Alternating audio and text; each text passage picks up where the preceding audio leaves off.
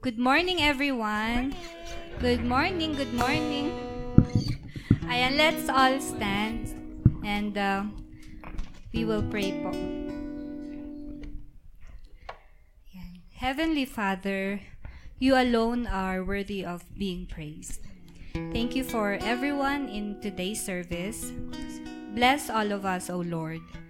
Bless all children in today's service, men and women, so that they know that you exist. Send your angels to heal our diseases and meet all our needs. Bless the members of this church and help them to walk in your ways. We need you in our lives, Lord God. Accept our sacrifices today as a sweet aroma in your eyes. In Jesus' name we pray. Amen. Amen. Pakibati naman yung katabi mo. Sabihin mo, congratulations, maaga ka. Amen. Ayan, parang ang daming affected. Ayan, it's indeed a great morning to celebrate. So, isang magandang umaga po ulit sa ating lahat. Good morning. Good morning. Ay, bakit parang maraming nalungkot nung sinabi ko maganda? Isang nakangiti at magandang umaga sa ating lahat. Amen. Sabi sa kanta natin, the Lord is good and His mercy endures forever. Pakitanong naman sa nasa harap nyo naman para hindi yung katabi nyo. Sapat na bang dahilan yung goodness and love ni Lord para ikaw ay ngumiti? Sapat na ba? Amen. Amen. Ready na po ba tayong magpuri sa Panginoon ngayong umaga? Woo! Alright, join us as we shout our praise to the Lord, as we lift our hands to Him and give Him thanks, for He deserves it. Amen. Can I hear the loudest clap offering for Jesus? Amen and amen. Let's do it.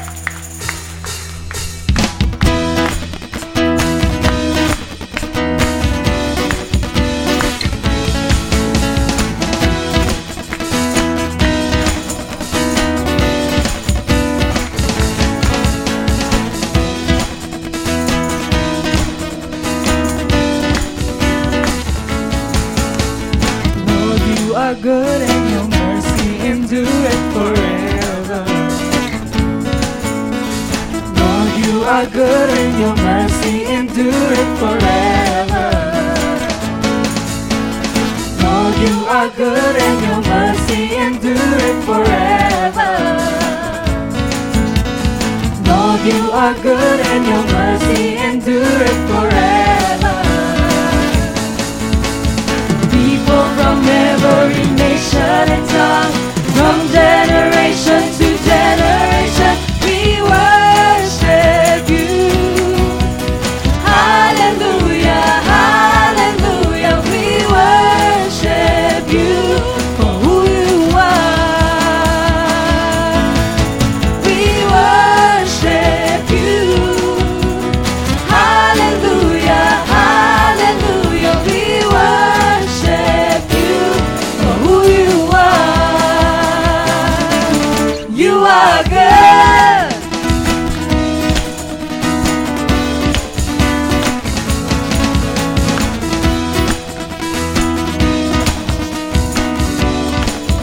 Lord, you are good. Lord, you are good and your mercy endureth forever. Lord, you are good and your mercy endureth forever. People from every nation and tongue, from generation to generation, we worship you. Hallelujah, hallelujah, we worship you for who you are. We worship you. Hallelujah, hallelujah, we worship you for who you are. You are good. Yes, you are, yes, you are, yes, you are. So good, so good. Yes, you are, yes, you are, yes, you are. You are good.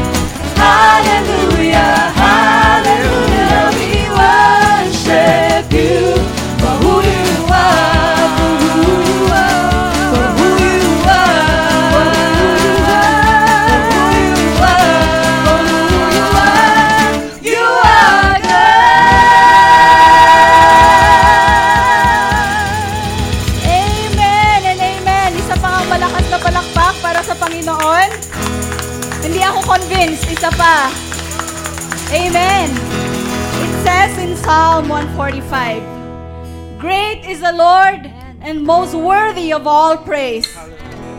His greatness no one can fathom. Today, let's continue to celebrate God's greatness in our lives as we sing this next song.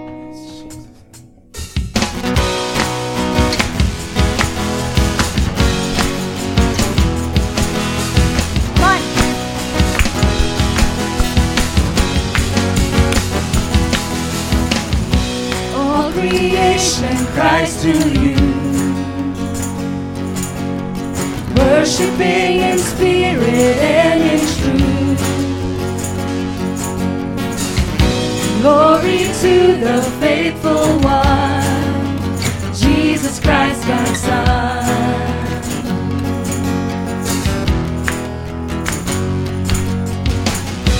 All creation gives you praise. You alone are truly great. You alone are God who reigns for eternity.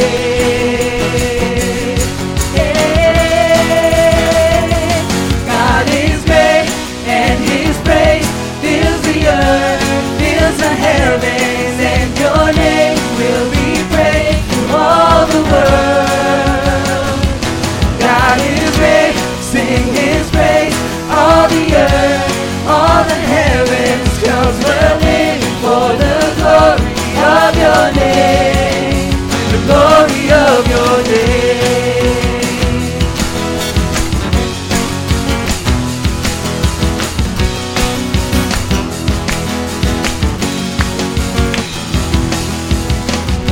Oh, to you, oh God, we bring.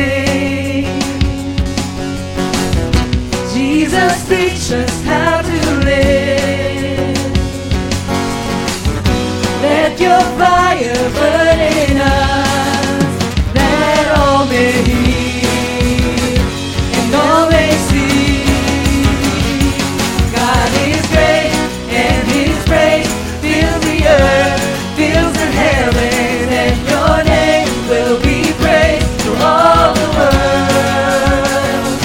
God is great, sing His praise, all the earth, all the heavens, 'cause we're living for the glory of your name. God is great. God is great, and His praise fills the earth, fills the heavens, and your name will be praised through all the world.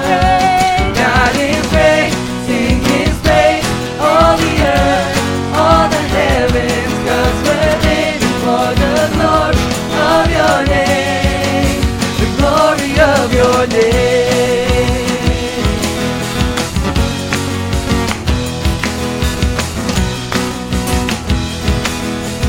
Together, how holy our Lord is.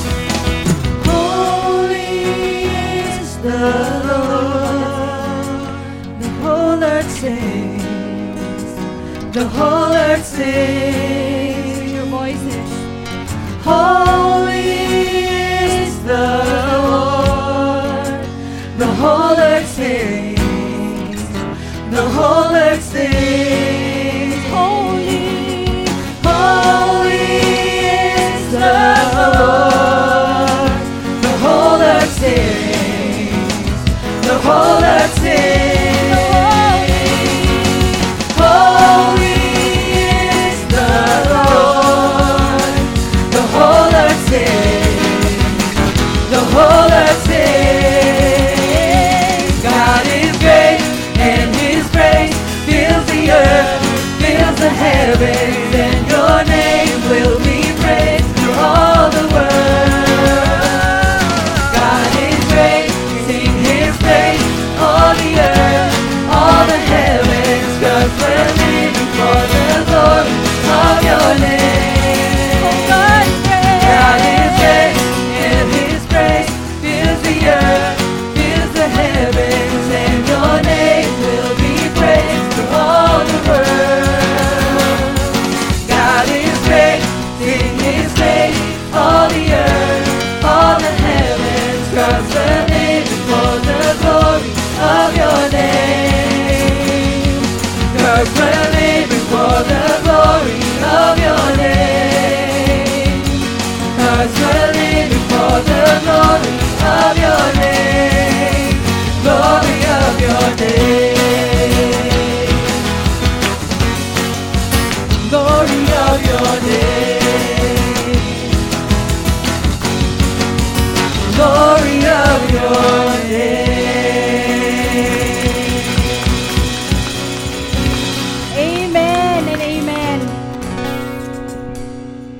Masarap magpuri sa Panginoon, ano?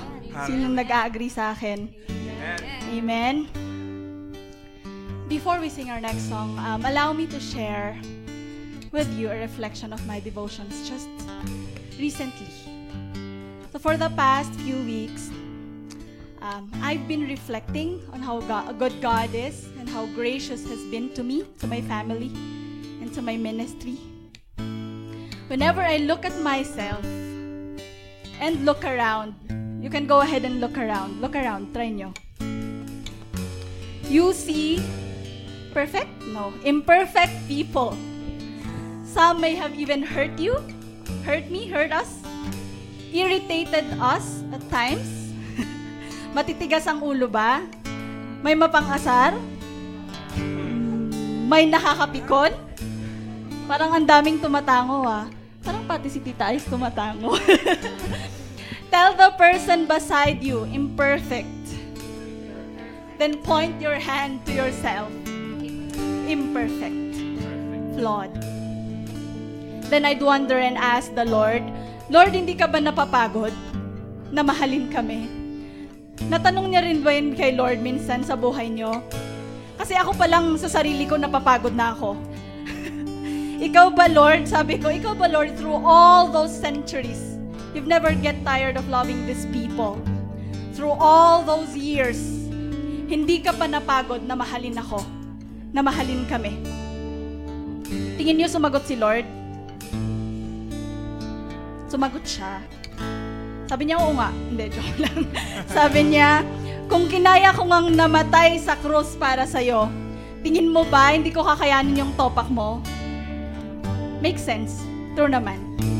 That reflection to me was simple. Very simple. And we may hear that every single day. Yet it broke my heart. He never gets tired simply because He is love. And His love is never based on our actions, but His alone. Amen. And His love endures forever. Amen. As we sing our next song, which is about the amazing love of God, may we truly reflect on how much He loves us and has done everything for us, for you, Raj, for me. So we could just be here and worship Him freely. Amen.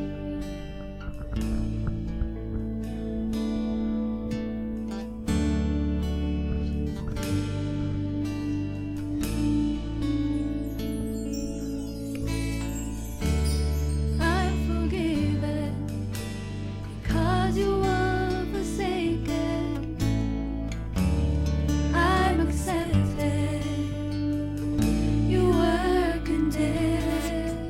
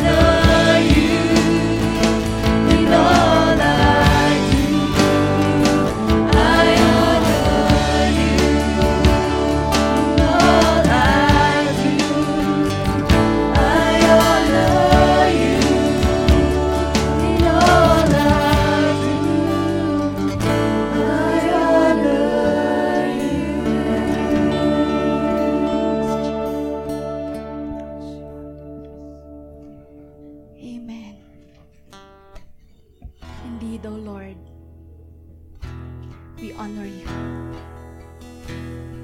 It's truly a privilege to praise you and lift you up. It's a pure joy to glorify you and worship your beautiful name, the name above every name, the name of Jesus.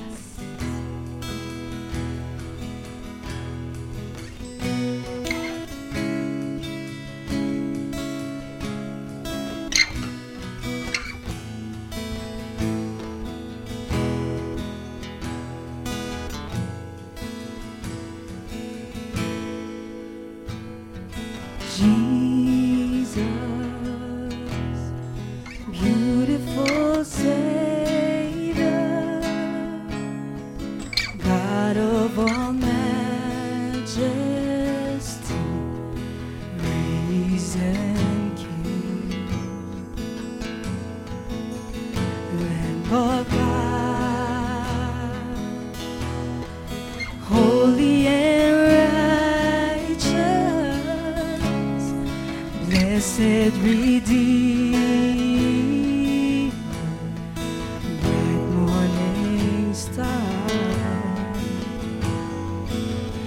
All the heavens shout your praise. All creation bow to worship you. How wonderful, how beautiful, name above every name, exalted high. How wonderful, how beautiful, Jesus, your name.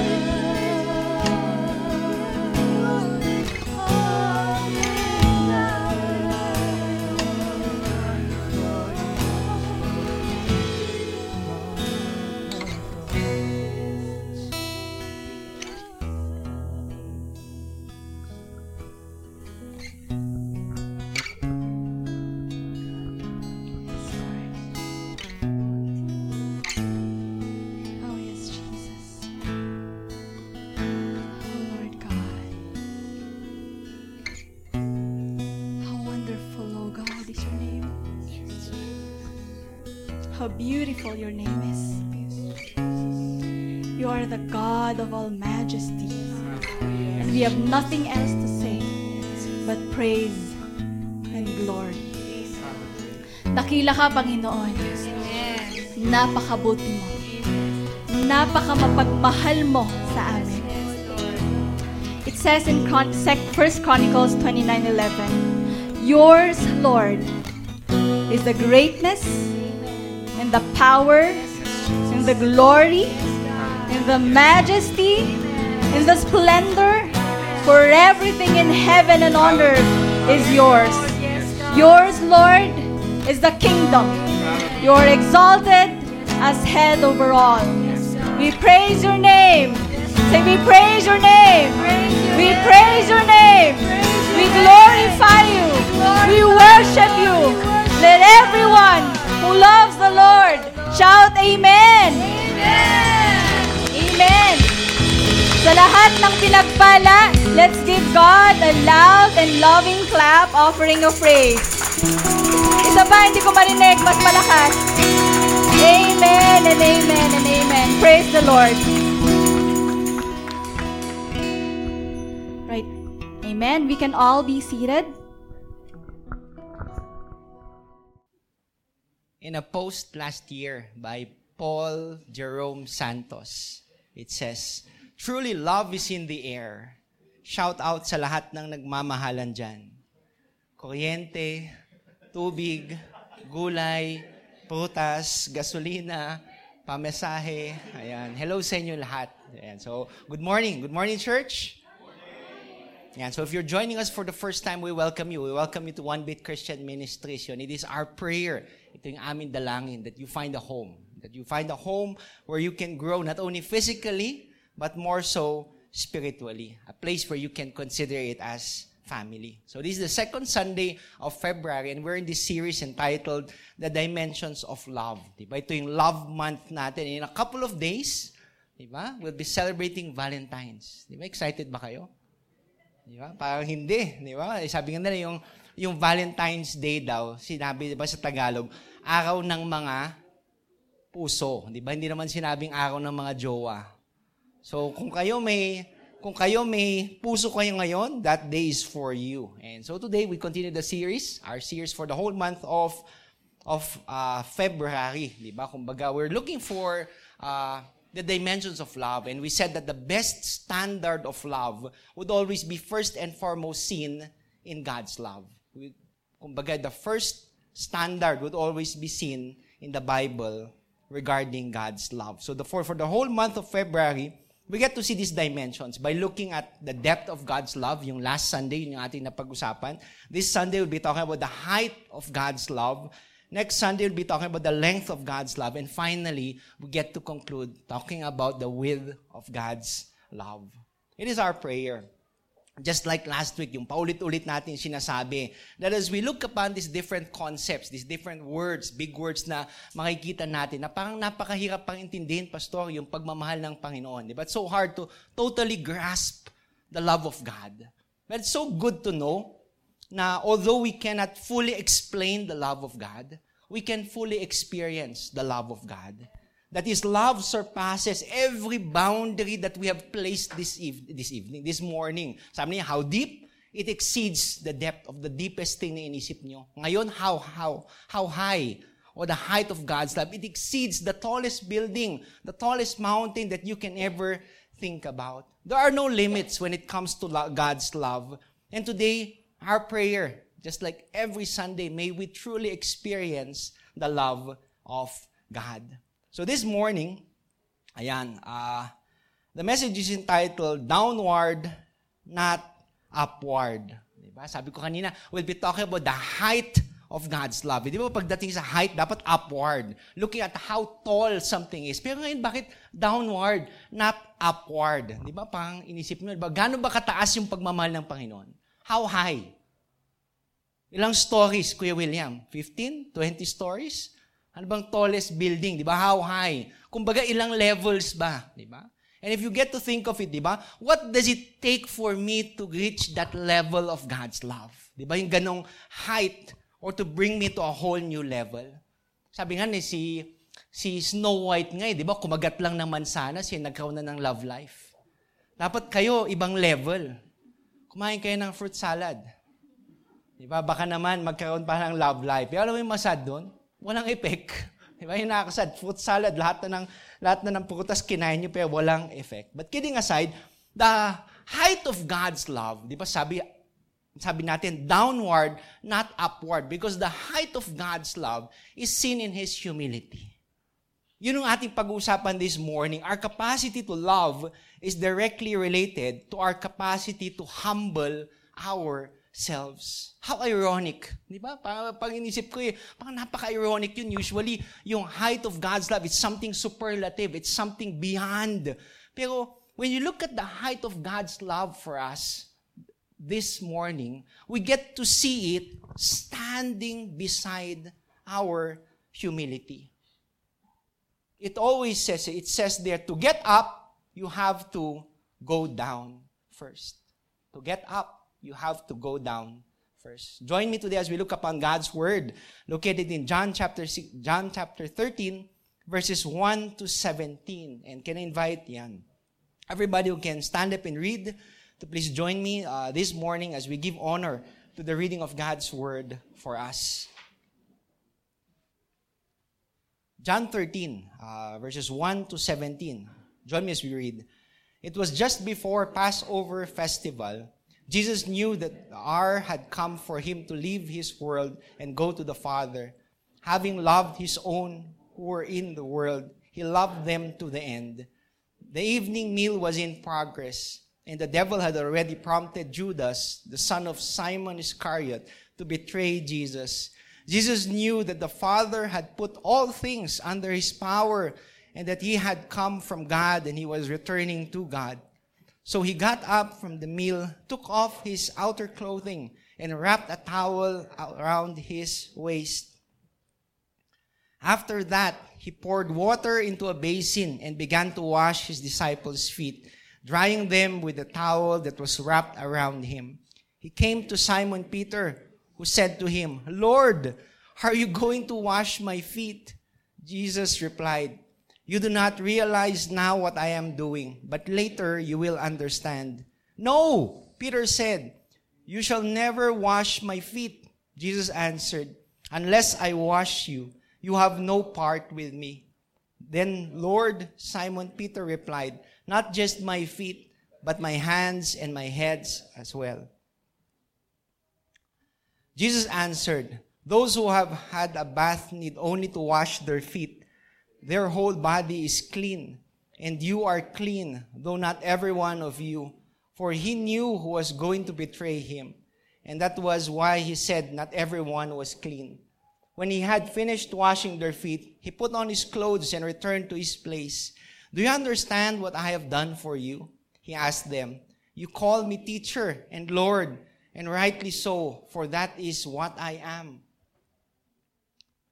Now that I, your Lord and teacher, have washed your feet, you also should wash one another's feet. I have set you an example that you should do as I have done for you.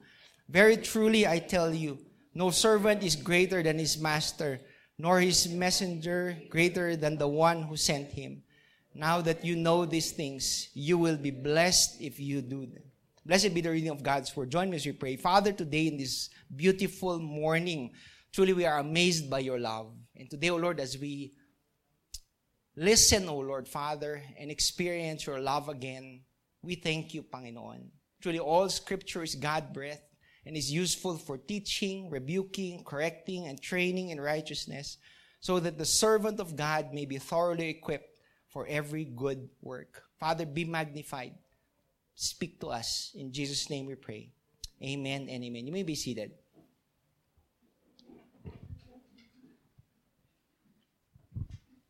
Ayan. This story, located in the book of John, is a familiar story, di ba? Kumbaga, you've seen it done in churches. Okay, nakita nyo na sa isang movie. Kumbaga, ito hindi bago. But as we look into the passage of Scripture again, in the lens of John, di ba? Asking God for wisdom and guidance as we study His Word, di ba? May today bring to you new insights that you have never seen before. So, beginning with verse 1, kumbaga tapos na yung Passover, di ba? And I was looking at this passage of Scripture, I was thinking, ito na yung ilang oras na lang, kumbaga, hindi lang oras pa, the following day, Jesus was to be crucified. He was to die the following day. So, pag-isipin mo, ito yung last Passover meal niya. This was the last thing He was doing. Di ba? Last thing, usually pag 24 hours ka na mabubuhay, di ba? Mayroon kang bucket list. Di ba? Bucket list. Bakit siya?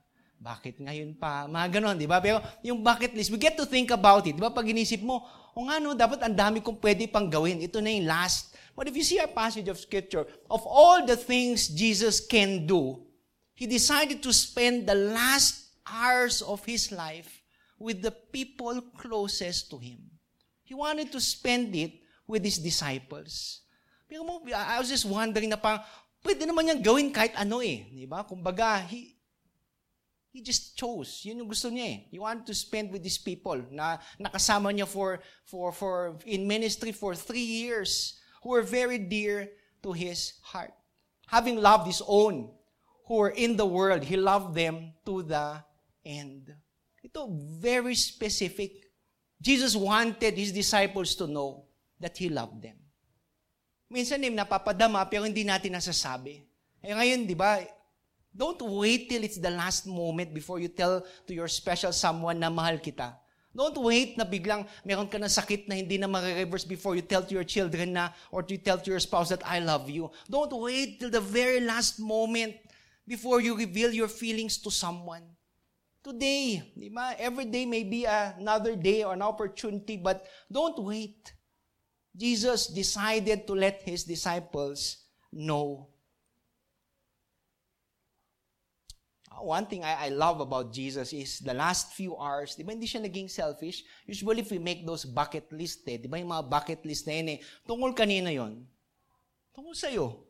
Di ba? What do you want? What do you want to accomplish? Where do you want to go? Yun naman bucket list. But Jesus went otherwise. He showed an unselfish type of love that even towards the end, He was willing to give up His self. For Jesus, these weren't just His friends. These were His family. He wanted to set this example to His disciples na hindi lang yung paghugas ng paa, but from now on, to the next things na gagawin niya, it was a reflection of His love to them. Hindi lang yung paghugas ng paa, pero yung pagpapapako niya sa krus, it was the extreme example of His love for them. Now, we move on to story. Ito na yung maganda, di ba? Ito na, pumasok na sila. Sabi dito, the evening meal was in progress. Pero I'd like to imagine, some commentators will say, patapos na yung kainan. Patapos na yung kainan. If you look at different stories in the Bible, after they've eaten, mag-recline sila. Siyempre, magpapahinga sila na ang sarap, di ba? Ang sarap magpahinga. Then Jesus, all of a sudden there, did the most unimaginable thing.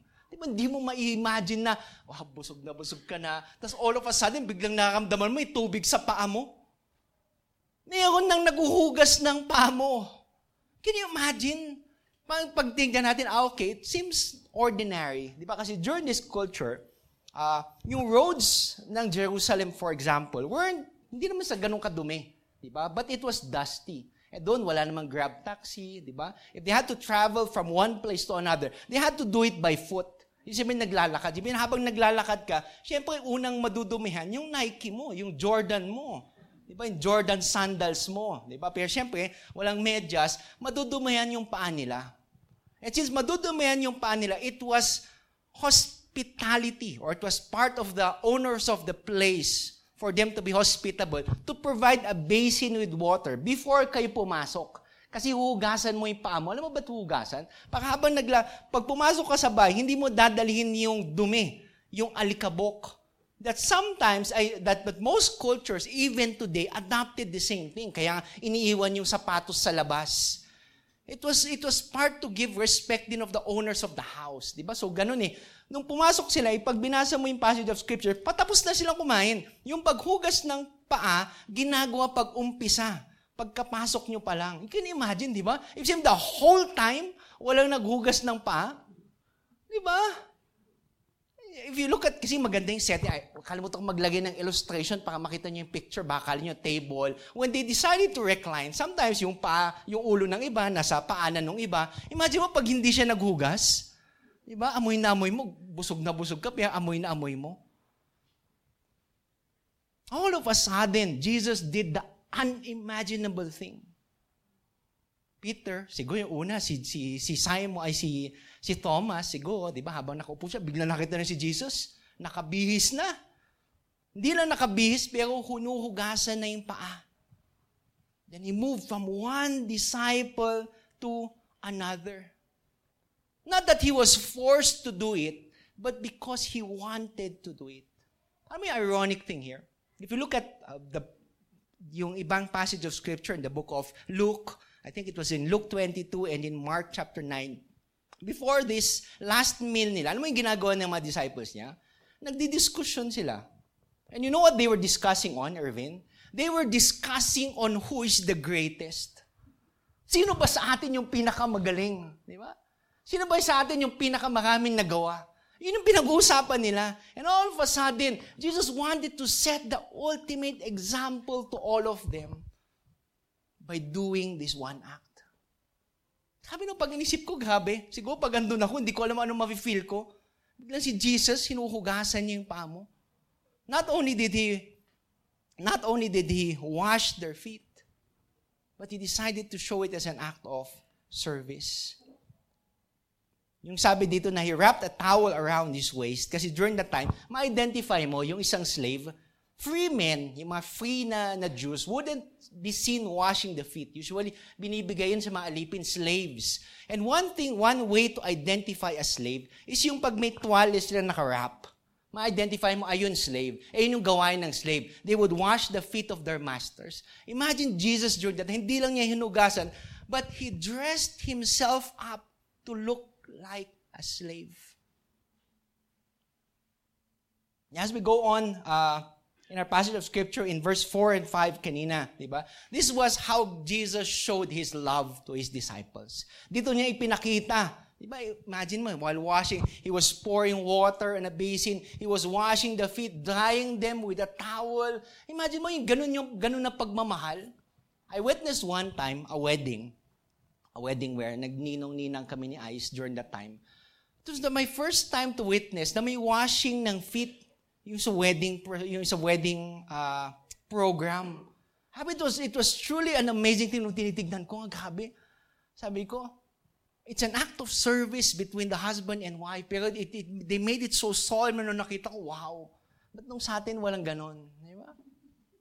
It made me think about it. Di ba? Moving on, diba? Kumbaga, if you look upon these verses in 4 to 5, John here, who was part of the disciples of Jesus Christ, alam ko, nung sinulat niya to, hindi matanggal sa utak niya yung nangyari. It was permanently imprinted in his mind. He was one of them. John, yung writer ng John 13 natin, he was with Jesus and the disciples. He was one of those who was being washed. Habang andun, kung meron na silang selfie, lalabas niya siguro yung cellphone niya, Jesus washing my feet. Diba?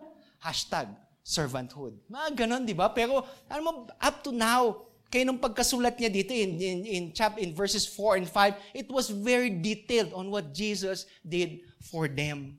Jesus did something na kadalasan it might sound crazy, but he did the job of the lowest servant in the household. He began to wash the disciples' feet.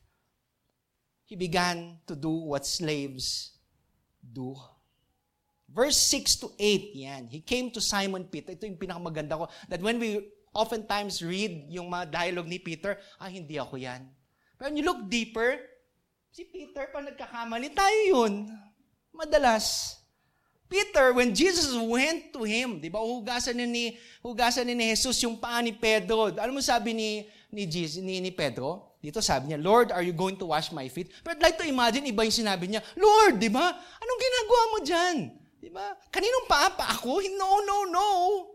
Kumbaga, hindi mo magagawa yan over my dead body. Hindi niya alam kung ano sasabihin, but Jesus replied, you do not realize now what I'm doing, but later you will understand. Sabi niya, hindi mo kasi maintindihan di ba, Pedro? Pero mo sagot ni Pedro pa rin, no. Hindi talaga mangyayari yun. Kasi itong tao na to, ito yung tao that I'm considering the one, the Messiah, the Savior. Tapos biglang siya yung maghuhugas ng pako. Parang hindi ko gets. Then Jesus said again, unless I wash you, you have no part with me. Imagine yun ang sinabi ni Jesus, naintindihan nyo? Diba? Siguro si Peter, hindi ko talaga gets diba? Pero siya yung Lord, susundan ko naman si Peter, may maganda dyan. Sinundan niya si Lord, pero alam mo sabi niya, then Lord, wag lang yung pa ako. Diba? Baka pwede naman, isama mo na yung kamay ko, yung ulo ko na din. Ibang klase dong si Pedro, diba? Pag inisip mo, ikaw yon, sabi mo sa katabi mo, ikaw yon. God gives you something. You say, more, Lord. Baka gusto mo, ito na, yung siksik, liglig at umaapaw na, Lord, yung pagpapala. Yun yung gusto ko. Kahit hindi mo naintindihan kung ano yung responsibilities na nakasama doon. You see, Peter was looking on a different side. Hindi niya maintindihan kung bakit kailangan hugasan. But what Jesus wanted to say here, hindi lang siya on the physical realm, but He wanted to explain something more on the spiritual realm. Yun ang gusto niyang sabihin doon. Na sa bawat yugto ng buhay natin, di ba? Paglabas niyo ng bahay, kadalasan naliligo kayo. Amen?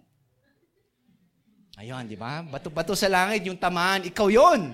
Di ba? Kumbaga, yun yung ginagawa. Naliligo yung mga Jews noon pagdating ng umaga. And when they go from one house to another, pagdating ng hapon, hindi naman na sila maliligo ulit What they do is they just wash their feet.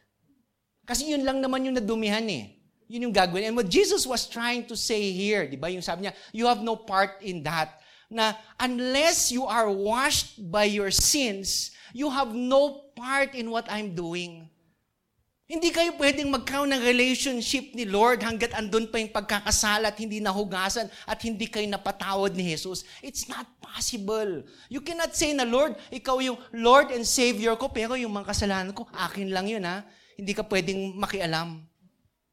That's what Jesus was trying to say here, that when you have received Jesus as Lord and personal Savior, di ba? I think it was in 2 Corinthians 5:17 that says, if anyone is in Christ, he is a new creation. Yun yung one-time na pagbabago. But throughout our whole journey as Christians, we need that constant washing of the feet. Yun yung kailangan natin. Peter, fast forward, Peter was this guy who established the church. But I believe that as he established the church, he still needed a lot of washing in his feet. He was this disciple who cast a lot of demons, preached the word, 4,000, 5,000, 6,000 were saved. But every day, he still needed that constant washing of the feet. Every day in our lives, we need that constant washing of the feet. 1 John 1:9 tells us to confess our sins to a God who is ready to make us clean. And that's what Jesus was trying to teach Peter during this time. Verses 9 to 11, towards our end, nung sabi niya, ito na yung sinasabi niya, those who have taken a bath need only to wash their feet and their whole body is clean and you are clean though not every one of you is clean. Ano yung gusto niyang ipuntahin dito? Si Judas. That sometimes in our life, people might say, oh, Pastor, I accepted the Lord Jesus as my Lord and personal Savior. How sure are you? Ako, hindi ko masasabing na 100% sure ako. It's up to you and your relationship between you and God. Ano ibig sabihin dito? From the very start, hindi pala yung nakikisama si Judas, pero para sa kanya, si Jesus, hindi lang siya Lord, hindi lang siya tagapagligtas, at hindi lang niya kinilala pala. Hindi niya kinilala ng totoo na si Jesus bilang Panginoon at tagapagligtas niya. There are some people today who come to church. You can come to church for 10 years, 5 years. You can even give in the offering basket. You can even pray with somebody else. But from the very start, hindi mo pala, si Jesus, pero deep down inside your heart, alam mo na si Lord, hindi siya. Hindi siya yung Lord and Savior in your life today. For he knew he was going to betray him, and that was why he said not everyone was clean. When he had finished washing their feet, he put on his clothes and returned to his place. Do you understand what I have done for you? He asked. You call me teacher and Lord, and rightly so, for that is what I am. Jesus here gave a vivid example, di ba, of what humility means, of what servanthood means. Pero hindi niya iniwan sa mga disipulo niya, yung paano mo explain yan? Sige nga, kung kaya, paano mo intindihin yan? Pero para kay Jesus, He wanted to explain to them what happened, step by step, in order for them to properly understand what just transpired. Now that I, your Lord and teacher, have washed your feet, you also should wash one another's feet. I have set you an example that you should do as I have done for you. So when Jesus did all these things so that they would also do it for others. Alam ni Jesus na limited yung time niya. Na when He is already with the Father in heaven, He knows that this work will continue. Madali lang siguro pag sinabi ni Jesus ginawa ko, kaya gawin niyo sa pako. Siguro ngayon, pag andito si Jesus, sasabihin, sino sa inyo would volunteer this morning para hugasan yung paa ni Jesus? Everybody, siguro magtataasan na kamay. Si Kuya Jomar, ako na lang pastor, di ba? Si Joff, ako na lang pastor. Lahat kayo mag-uunahan kasi si Jesus yan But Jesus here didn't say that thing. Hindi naman sinabi niya, ginawa ko yun para hugasan niyo naman yung paa ko. Hindi naman yung sinabi, ginawa niyo yun para hugasan niyo yung paa ng ibang tao. Which make it so difficult for us. Yun yung mahirap Alam mo bakit mahirap? Because most of the time, we think so highly of ourselves. Hindi ko gagawin yan. But Jesus, being God, at the same time human, did what the lowest person in the house would do. He washed the feet of His disciples in order to set an example for all of us. Towards the end, very truly I tell you, no servant is greater than his master, nor is a messenger greater than all who sent him. Now that you know these things, you will be blessed if you do them. Jesus was saying to His disciples before, di ba sabi niyo ako si Lord?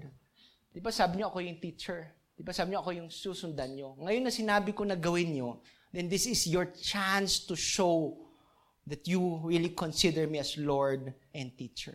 And the same challenge is offered to each and every one of us today. It's easy to say, Lord, love kita Lord, Jesus, ikaw talaga yung Lord sa buhay ko. Ikaw yung number one. But when it comes to doing something that reflects our action, yun yung mahirap Mas madaling sabihin, pero mahirap gawin.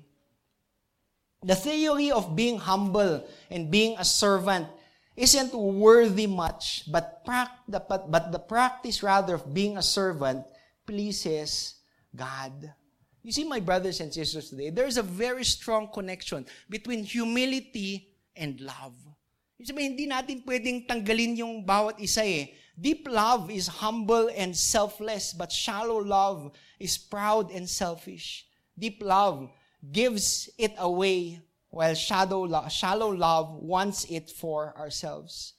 If Jesus, who is our Lord, has done this, and we are not greater than Him, then we should follow His example. Indeed, the height of God's love is downward and not upward.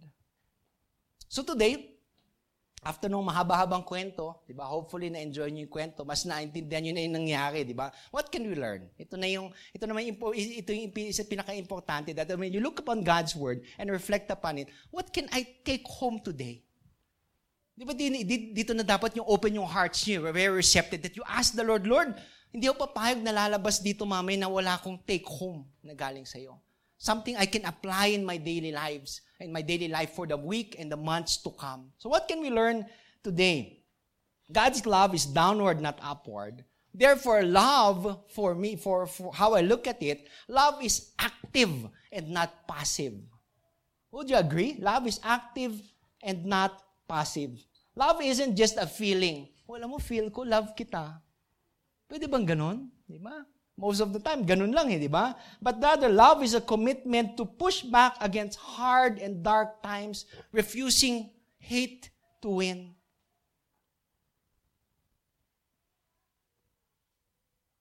It's active. It should push us to do something. Alam mo, this coming Valentine's Day, pag di ka binilhan ng flowers, di ka binilhan ng chocolates, di bilhan mo sarili mo. Punta ka sa work, di ba? Punta ka sa bilihan ng flowers, chocolates. Order ako 1 dozen na roses, tapos yung pinakamahal mong chocolates, yan. Tapos pa-deliver dito, tapos lagay mo pangalan mo. Pagdating mo sa work, tapos may delivery, para kay Ma'am Jorstin, oh my God, feeling mo naman, di ba? Dapat, kunwari surprise ka, oh my God, sino kaya yung nagbigay? Di ba? Kung gusto mo, hindi lang isa, di ba? Lunchtime, may magpapadala, merienda nyo, grabe, ang dami nag-admire sa akin. Di ba? Kumbaga, pwede nyo gawin yun kung gusto nyo. I remember there was this story, di ba, about active love being not only a feeling, but more of an expression of what we do. This was, I read it from an article sa Truth and Reconciliation Commission in South Africa. Yan, baka nanonood sila ngayon. Yung quote nila, hindi naman illustration yun. Di ba? So there's this woman na in Africa, di ba, ang lakas ng racial discrimination just because you're black. They can do a lot of things to you. Itong tao na to, her husband was burnt by these military people. Burnt until he died.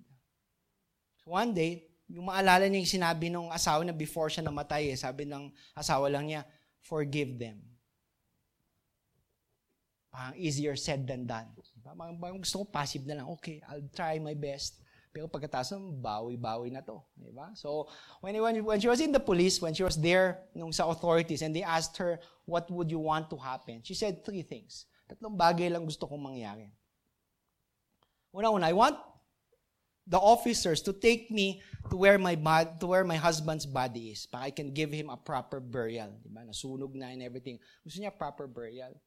Pangalawa, sabi niya, I want you to take me to the person who killed my husband. Yung taong nagsindi ng posporo para lumiyab yung kanyang asawa.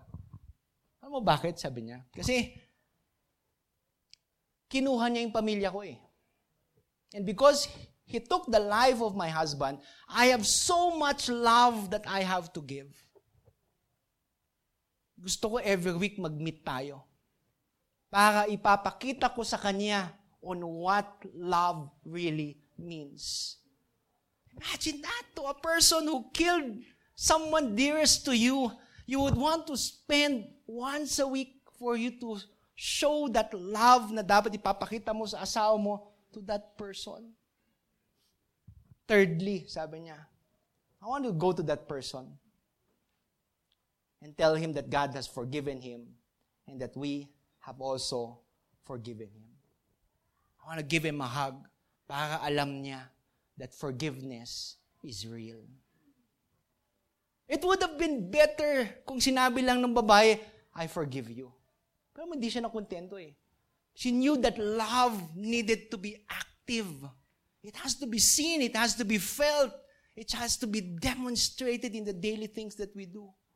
God's love, the height of God's love is active. It works. It's not only something you hear this Sunday na, God loves you, Kuya William. Okay.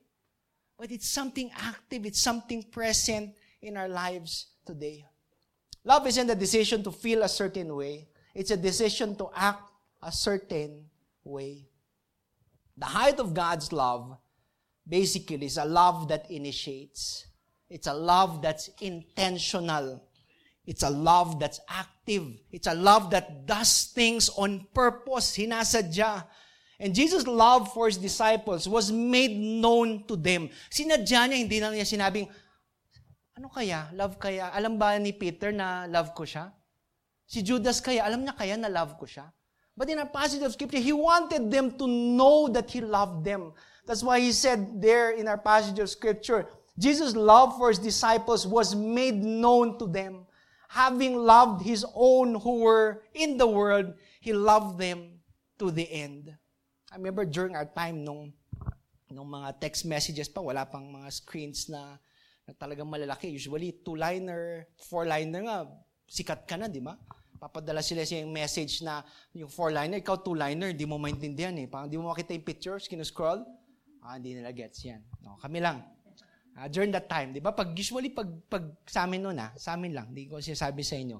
Usually pag gusto mo yung isang girl, may susubukan kunwari Miss Scent. Ayan. Sorry, Miss Scent. Yung pala, miss mo lang siya, di ba? Oo, di ba? Nagawa mo na yung homework sa ganito. Di ba meron ba? Oo pala, hindi pala kita classmate doon. Yeah. Pero, kumusta ka na? Di ba? Pero, from the very start, intentional ka. Di ba? Magkakamali ako para mag-connect kami. Mga ganun. Di ba? There are certain things that we do in life that we need to be intentional. Love has to be intentional. Dapat yung love natin sinasadya, hindi lang yung, sige, tingnan natin. Di ba? O mamaya, sige, kain na lang tayo kasi February. Di ba? But it has to be carefully planned. Di ba? Huwag mo sasabihin na, February 4th kasi mahal yung flowers, pastor eh. Mahal kasi yung chocolates, amen?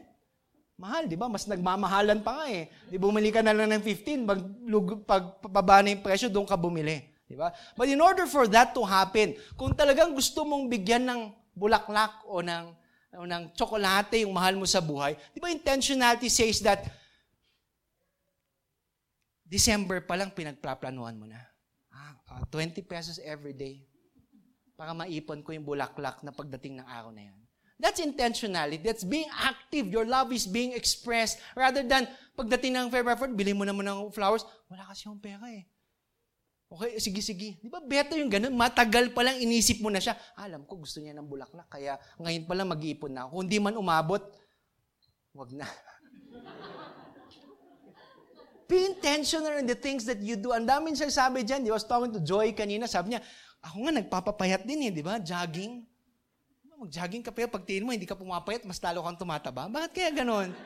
Diba? But you have to be intentional. Diba? Gusto mong pumayat, mag-jogging ka. Diba? Yung first jogging lesson, alam mo yung Rashid? Yung first jogging lesson na dapat mong matutunan, jogging ka palayo sa kusina. Yun ang jogging, yung intentional, alam mo na, Lord, no! Diba? Pero pilit akong tinutulak ng sarili ko, palapit ng kusina. But the bottom line here is, pagdating sa love being active, you have to do something. Hindi mo lang ahayaan na, okay, andyan na. But you have to do something.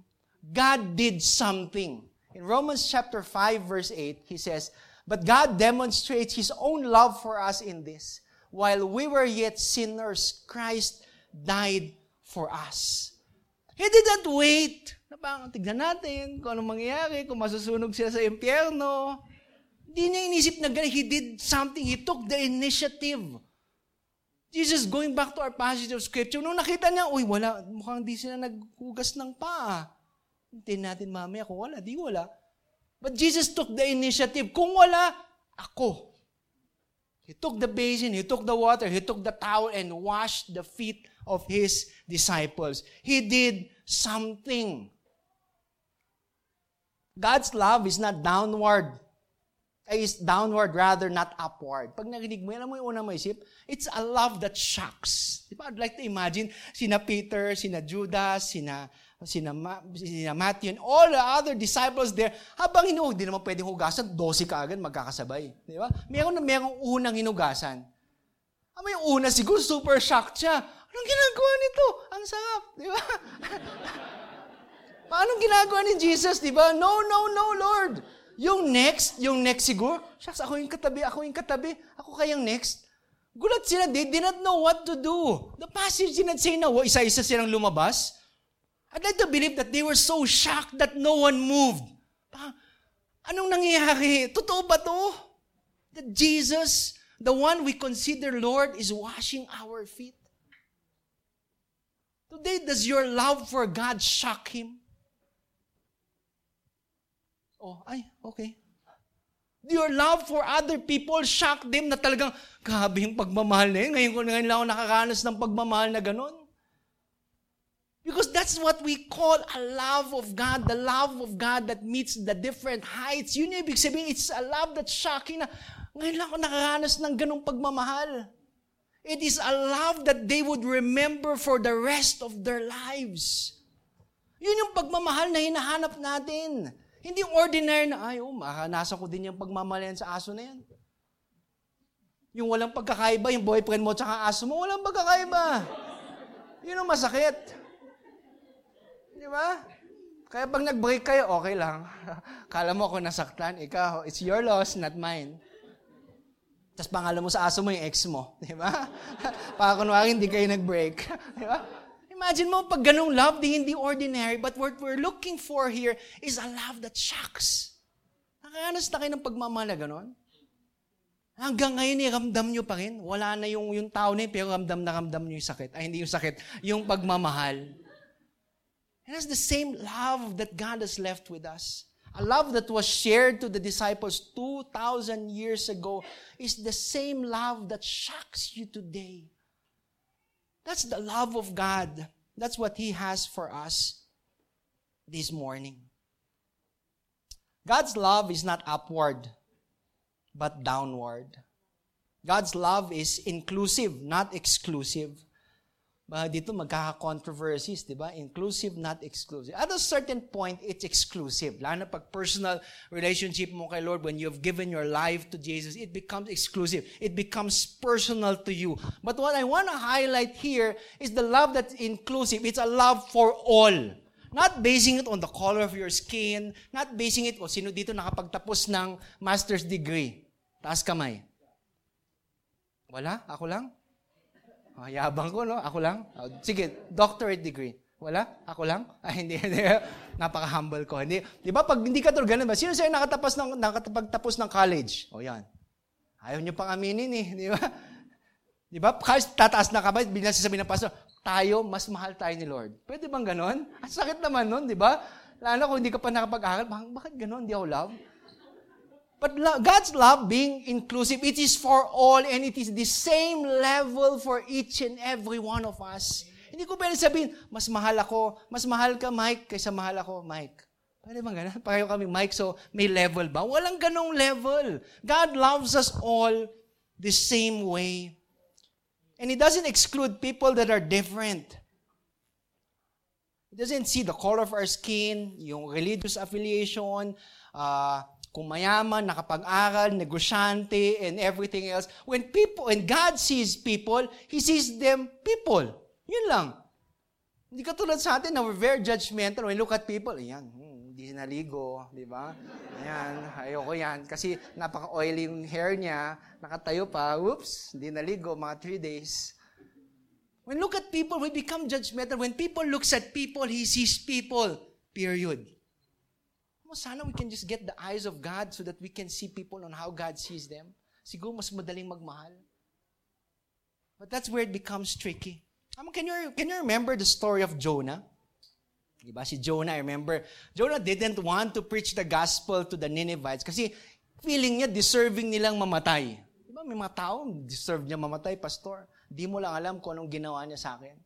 And just like Jonah, when he saw the Ninevites, he said, buti na lang nung sabi ni Lord, let them repent, kung hindi, mamamatay silang lahat. Alam mo sabi ni Jonah, sana mamatay sila.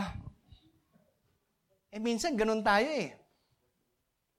But you know the sad story, the exciting story rather, nung bandang end ng the book of Jonah, when the Ninevites decided to repent, grabe siguro yung mata ni Jonah during that time when he was on the top of the mountain, front stage. Ay, kumbaga, ano ba yung mas maganda sa sinehan? Balcony? Orchestra? Balcony, nasa balcony seat siya, nakatingin siya. Ayun na, siguro, apoy na galing langit, tatama sa kanilang syudad, mamamatay siya lahat. Excited na siya. Saan na yung popcorn? Di ba? Manonood ako. But all of a sudden, the Ninevites repented. Ano yung feeling ni Jonah? Di ba? Oh my God, anong ginawa nila? When the Ninevites repented, he thought that God's love was not for them. They deserved death. Ganun tayo minsan eh. It's very hard na when we look at our enemies parang hindi, Lord, wag mo na siyang patawarin. Di ba? Ako na lang, lahat ng pagmamahal mo, ibuhos mo na lang sa akin. Hayaan mo na siya. Hindi niya kailangan. Pero yun yung hirap eh. Di ba? God's love is definitely for all. 1 Corinthians chapter 16 verse 14 says, let all that you do be done in love. Let all that you do be done in love.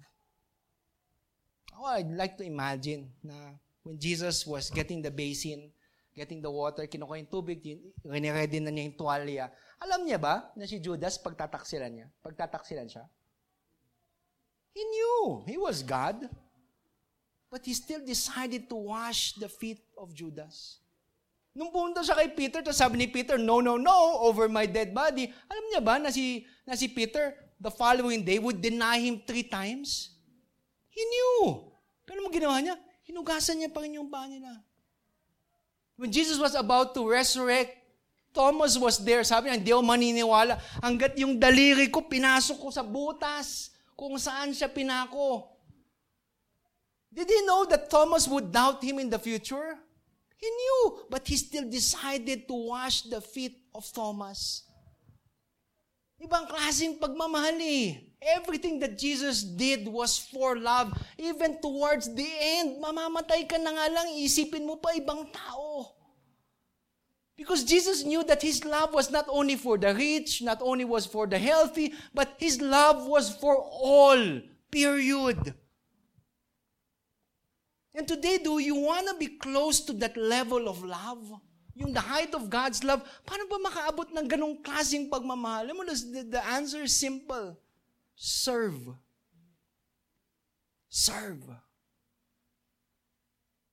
Alam mo bakit? When we get to serve another person, we transfer the focus from us to them. Hindi naman pwedeng pagsilbihan ng totoo, tapos bilang inisip mo pa rin sarili mo. Kasi pag ganun, siguro si Jesus, ano ba to? Hindi naman nagpa-pedicure si Peter. Hindi niya ba alam na maghugas ng paa kami? But it was more towards them. That's what service does. It takes away that self-centeredness in us and allows us to become other-centered. We don't get to choose whom we serve to. Sana ganon. Na pagdating sa church, may screening kanina ba? Nung papasok kayo dyan, di ba? Sorry, timbangin ka muna po namin. At saka yung height, kasi sa church po na to, we only accept at least 5'5", saka yung weight po, 60 kilos, di ba? Yung mga over po, dun lang po sa labas. Yung parang nakaselda kayo, di ba? Pwede bang ganon? But regardless of who you are today, my prayer is that we offer the same service to you. Nung binati namin si Nanay Evelyn, binati rin namin si... Hindi ko pa alam yung mga mukha nyo. Binati rin namin si Ate Cynthia. Binati ka ba, Ate Cynthia? Oo. Magtampo ka na pag hindi ka binati. Di ba? I guess, yun sa amin. We give the same service to everybody. We don't look at you na ito malaki yung bigayan nito mami, nakita ko. 3 envelope kinuha niya. Biyo mo, saka nakita ng ganon. Diba? Giving niya, 3 kinuha niya. Nagbibigay ng isa, Pastor, bigyan mo ko 3. Kasi hatiin ko yung mga 20. But this is a different type of love. Diba? A love that allows us to serve. And every day, Jesus is calling us to become servants. He wants us to become servants. Alam mo bakit kapag servant ka? You don't make your choices. You allow the master to make the choice in your behalf. That's why when Jesus went to Peter, di ba? Sabi, hugasan ko yung paa mo. No. Hindi mo kasi maintindihan, hugasan ko yung paa mo.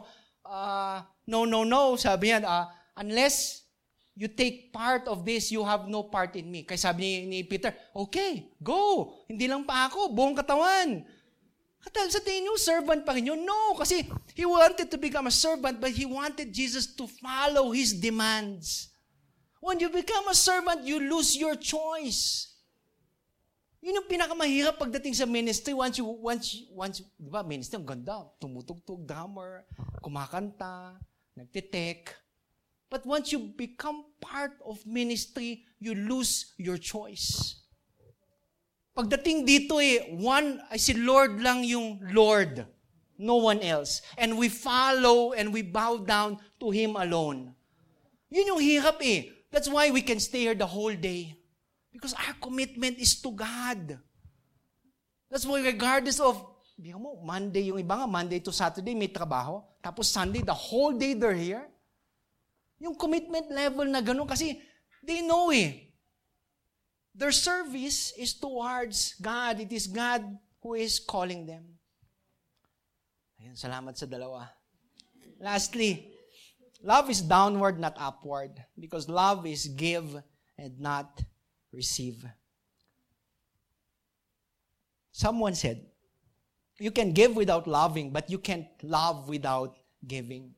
When you love somebody, you give them their time, you give them your time, you give them your resources, you give them your effort, you give them yourself. Those who we truly love, we hold nothing back. Di ba, mga nanay dito, yung mga anak nyo, ultimo, kakainin nyo na nga kaya nyo pang ibigay sa kanila. And make it look like na, hindi, busog pa ako. Hindi, okay lang, madami kami sobrang pera. Yet nakita mo na, wow. And today, if you look upon yourselves and the lives that you live, does your giving reveal your love? Amo, napaisip lang ako. To all the men out there, just like me. Sabi ko, bakit kayong Valentine's Day, inisip nila para sa babae? Sa 40 years ko na nabubuhay, minsan hindi ako binigyan ng bulaklak ng asawa ko. Can I say amen? Mga this is our time. Maki, baka. Amo, sa buong time ko, pang sabi ko, bakit ako di binigyan ng, bakit sa Facebook ang dami naghihimutok na babae? Ako 40 years. Nakinig yung ba ako umangal? Hindi. Ha? Mag-repent naman ako eh. Kaya sabi ko, I remember, nung sinabi ko kay Vil, may post si Vil and it's the same answer I'd be giving you today. Hindi baling walang regalo sa akin ang asawa ko sa Valentine's Day. Ang mahalaga, sanay na ako.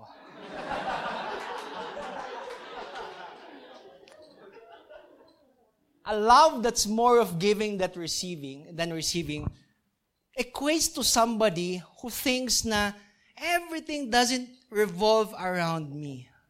That life is not about me. We're born in this world, nakala natin kasi buong mundo, pag tumigil tayo, titigil din yung buong mundo. Pag tayo malungkot, gusto natin buong mundo malungkot na rin. But life doesn't revolve around us. It's not about you. But rather, what Jesus wants us to learn here, it's a type of love that is self-emptying. You get it? Yun ang mahirap, yun ang masakit di ba? Self-emptying. Ibinubuhos mo lahat sa isang tao for you to find yourself empty and to look at God again na, Lord, I need my refilling today. Yung hirap kasi sa atin, gusto na natin, Lord, refill. Nag-uumapaw na tayo, yes, more. Kaya tignan mo yung love, saan? Naiipon. At the end of the day, we are loved to love. One phrase I always operate in, ito palagi, this is how I operate is, you cannot give something you do not have.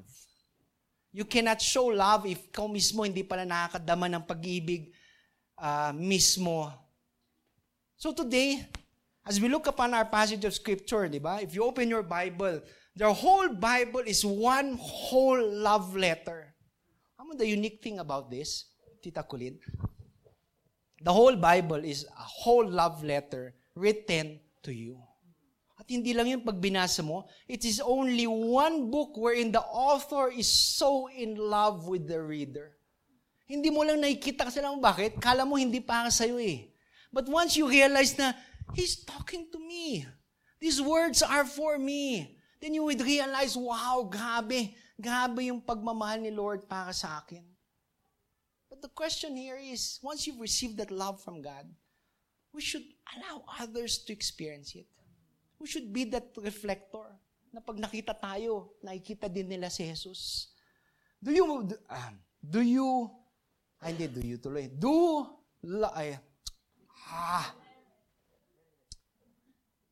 love more than you say love. Sabi nga ng mga bata, di ba, sharing is caring. When's the last time you showed love to somebody else? Kaya sabi doon, di ba? A new commandment I give you. A new commandment I give you that you love one another just as I have loved you. you also are to love one another. By this, all people will know that you are my disciples if you have love for one another. People from all over the world will know that you are Jesus' disciples, not because you come to church. Not because, ang gara ng damit mo Not because you give your tithes. But people will know that you are Jesus' disciples because of your love for one another. Love is meant to be shared. Diba, nasubukan niyo na bang ma-in love? Parang hindi. Diba, remember noon, diba yung, lalo na pag high school ka, nasubukan ma-in love na super may crush ka pero hindi mo masabi? Diba, nasubukan niyo na ba yun? Hindi, Pastor, hanggang ngayon, yun yung nasusubukan ko. Diba, yung pain na yun na grabe, hanggang tingin ka na lang ba, ngayon kaya sasabihin ko, pero parang hindi ko kaya. Kaya sabi ni, I think it was the late Senator Marian Defensor Santiago na sabi niya, ang crush parang math problem daw eh. Pag hindi mo makuha, titigan mo na lang. Ay, mahirap yun kung hanggang titig ka na lang eh. What if ayaw niya ako, Pastor? Well, at least you tried. Well, at least nasabi mo yung nakakamdaman mo. Rather than not trying. Yung 40 years from now, di ba, matatanda na kayo. Hala, crush din kita. Ay, ganoon. Kaso, taken na tayo. Oh, pero huwag niyong gawin mamaya. Baka bukas pa lang, di ba? Punta. Sabi kasi ni Pastor eh. So today, love people not only as you wish to be loved, but love people as much as God has loved you. The standard today is not what you want, but how God has set the example. Today, ito yung maganda eh. Ito yung challenge today for these shares, di ba? I challenge you today to be the reason somebody feels loved today. Yung maganda eh. Be the reason. Kaya nadama yung pagmamahal ni Lord ngayon dahil sa'yo. Dahil sa inyo. And won't you be that instrument that God is using today for other people to feel the love of God? So as we end today, Philippians 2 verse 7 to 8 reads, He made himself nothing by taking the very nature of a servant, being made in human likeness and being found in appearance as a man. He humbled himself by becoming obedient to death. This morning, do you feel the love of Christ? Do you feel the love of Christ? Our passage of Scripture says here today, He made Himself nothing so that you can be someone. Jesus set aside His prestige, His honor, and became the form of a servant.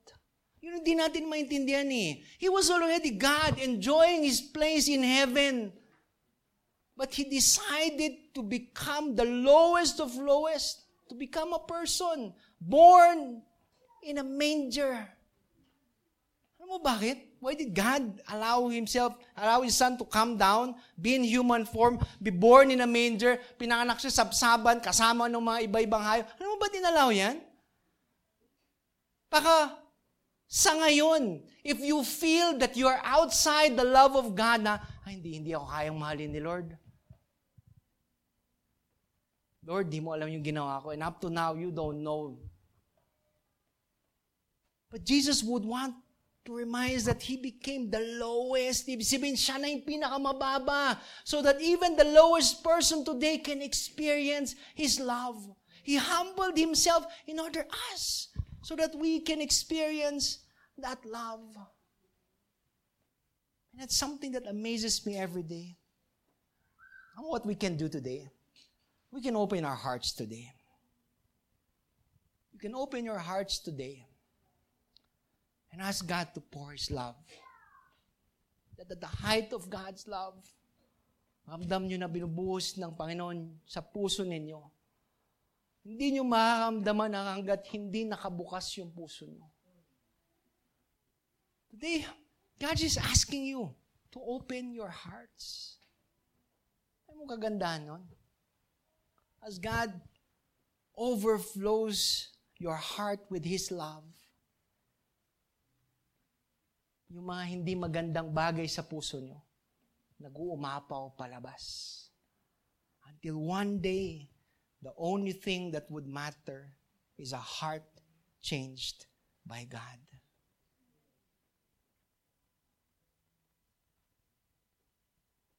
Today, let's pause for a while and just reflect upon this love. The height of God's love. That in order to go up, we have to come down. That how ironic na pinag-usapan natin yung taas ng pagmamahal ng Panginoon. And yet, before we can experience that upward love, we have to go down. We have to humble ourselves.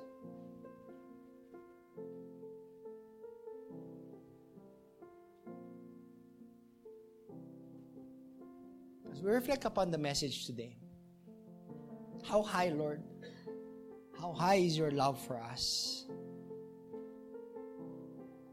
Minsan yung height of God's love is not seen as we look up, but rather the height of God's love is seen every time we bow down. It takes humility to every day acknowledge that I need the love of God. It takes humility to acknowledge na, grabe Lord, wasak na wasak yung buhay ko. It takes humility to understand that every day you need your feet to be cleansed. You need that forgiveness that comes from God.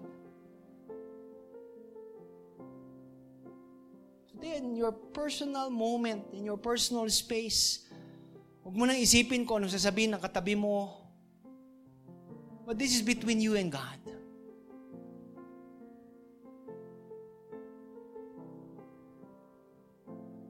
Maybe today is the day that you surrender to God your sins and ask for forgiveness. It's time to move forward. There's no use holding it.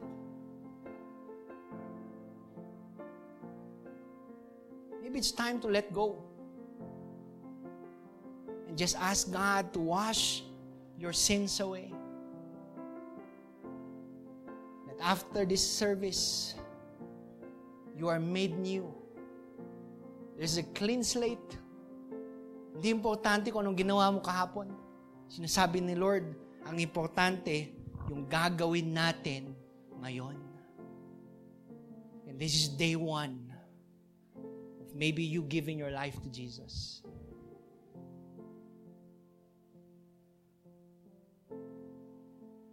Let us pray. Father, today, we thank you for your word. We thank you for the example that was left by Jesus. As we listen to it again, we're just like the disciples. Some of us like Peter, like Thomas, like Matthew, thinking that we're better than other people. But today, Father, we ask that you humble us down. You humble us down in order for us to receive your love, the height of your love. That truly it's not as we look up, but rather as we bow down every day, acknowledging you as Lord and Savior. Thank you for the example that you have set. That you, Jesus, being Lord, being God, dressed yourself as a servant and washed the feet of your disciples. Father, help us every day.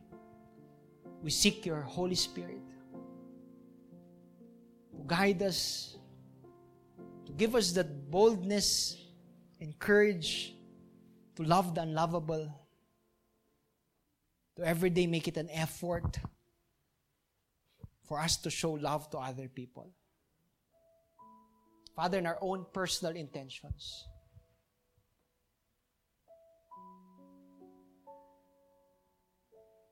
we need you. We need you in this moment of our life. We need your presence. We need your love.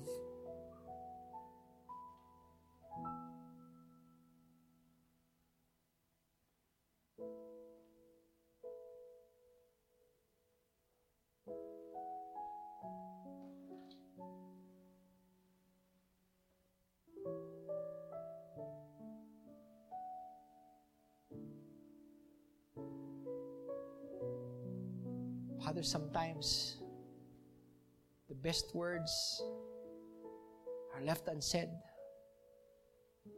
But today, may our hearts communicate to your heart. May the words that we fail to express be expressed as you look at us.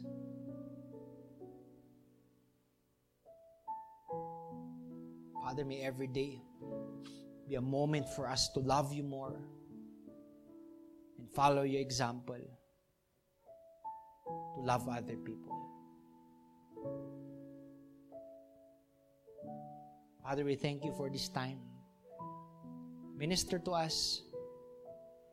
Speak to us, O Lord Father. We honor you, O Lord. We give you thanks. In Jesus' name we pray. Amen and amen. Let's give the Lord the loudest clap offering if you can give him.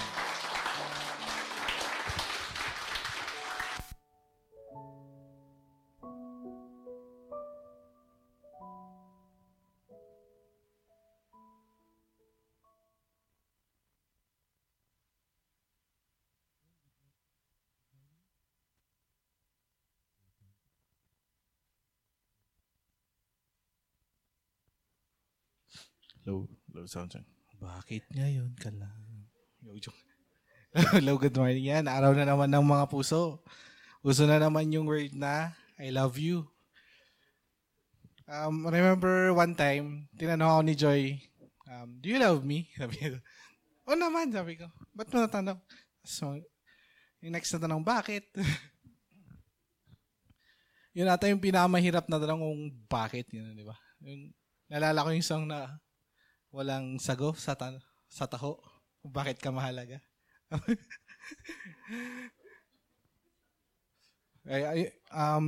Siguro yun yung pinakamahirap na sagutin ng words. Kasi hindi mo ma-explain eh. Something you have to do with your time, your talent, and your treasure. Or your devotion. Yan. Parang sabi ko na lang, ikaw yung gusto kong kaagaw. Ay na ikaw yung hindi ko aawayin kahit agawin mo yung skin ng fried chicken ko.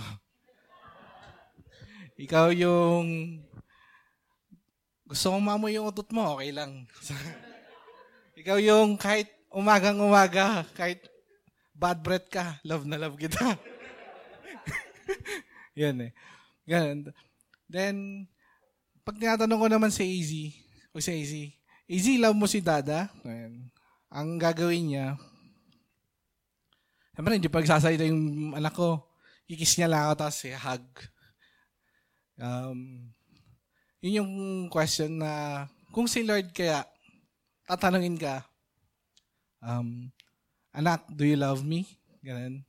Ano kaya pwede nating sabihin o isagot sa kanya? Yan. Then, I remember a story sa John 21 when Simon Peter pumunta sila dun sa Sea of Galilee na huli sila ng isda. That night, wala silang nahuli. Then, nung kinabukasan, punta sila kay Lord. Umuwi na sila. Tapos, malayo pa lang, may sumisigaw. May nahuli ba kayo? Amen. Then sumigaw sila, wala. Yan. Mokong, sabi niya. Yung net, sa kabila, sa right nyo ilagay. Tapos nilagay nila sa right, marami silang nahuli. Then, yun, nahirapan sila. Other disciple, tumulong na silang huliin yung isda hanggang sa makuha nila. Then, nag-aantay si Lord dun sa pangpang. breakfast yun eh. So, yun, may na-prepare ng food. Then, yung nahuli ni Simon, pinagsaluhan nila Jesus. And then yun yung story na tinanong rin ni Jesus si Simon. Yung famous word na, Simon, Peter, do you love me? Feed my sheep. And the second tanong na naman, Simon Peter, do you love me? Sabi niya, yes, Lord, shepherd my sheep. Then yung last na tanong na pangatlo, do you love me? Feed my sheep. I would like to ipasa sa inyo yung tanong na yan. Kung tinanong kayo ni Lord, do you love me? Or ano kayang masasagot natin kay Lord? Yun lang po. Maybe, kung anong katulad ng tanong na asawa ko, hindi ko kayang i-explain. Kayo, kung kaya niyong gawin kay Lord, devote your time, katulad nga sa sermon, serve. Kung kaya niyong ibigay yung service niyo kay Lord. Talent, treasure, and your time. Yun lang po. Pag-pray po tayo ni Pastor.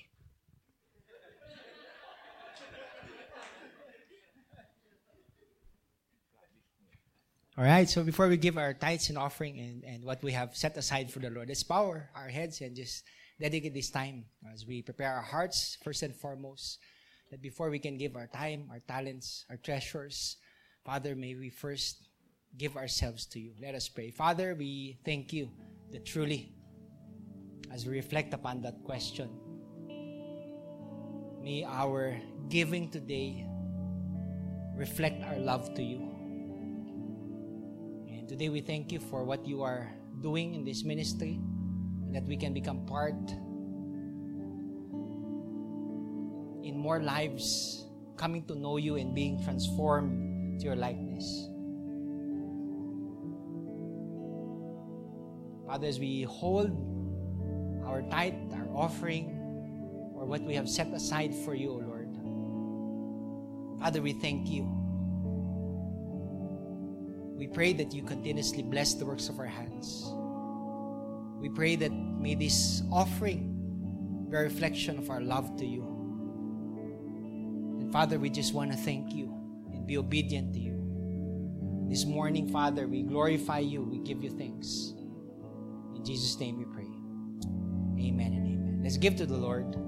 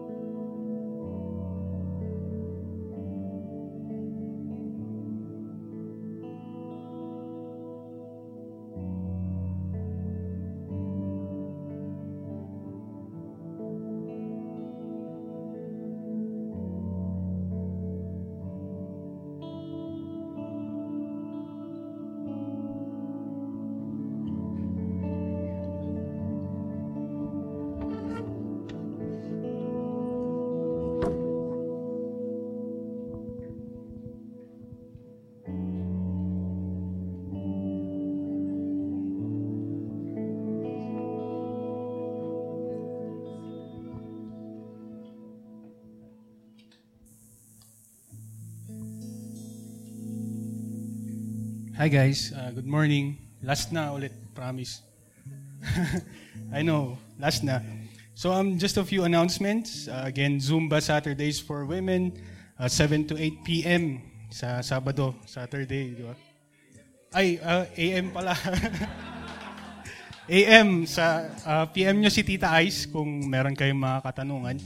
Next is men's basketball, di ba? Sa wakas, may fellowship ng men's sa City High Gym sa 16th Thursday. That is on a Thursday.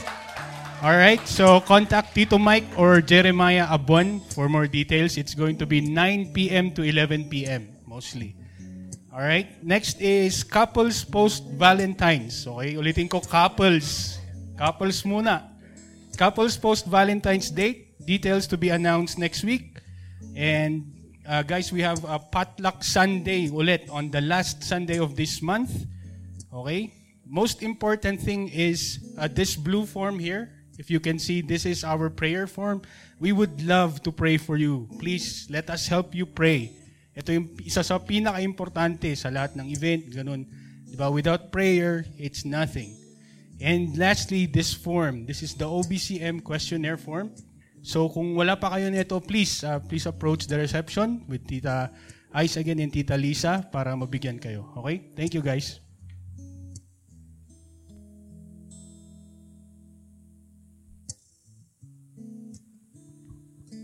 All right. And let's all stand up as we end the service in a word of prayer. Ayan.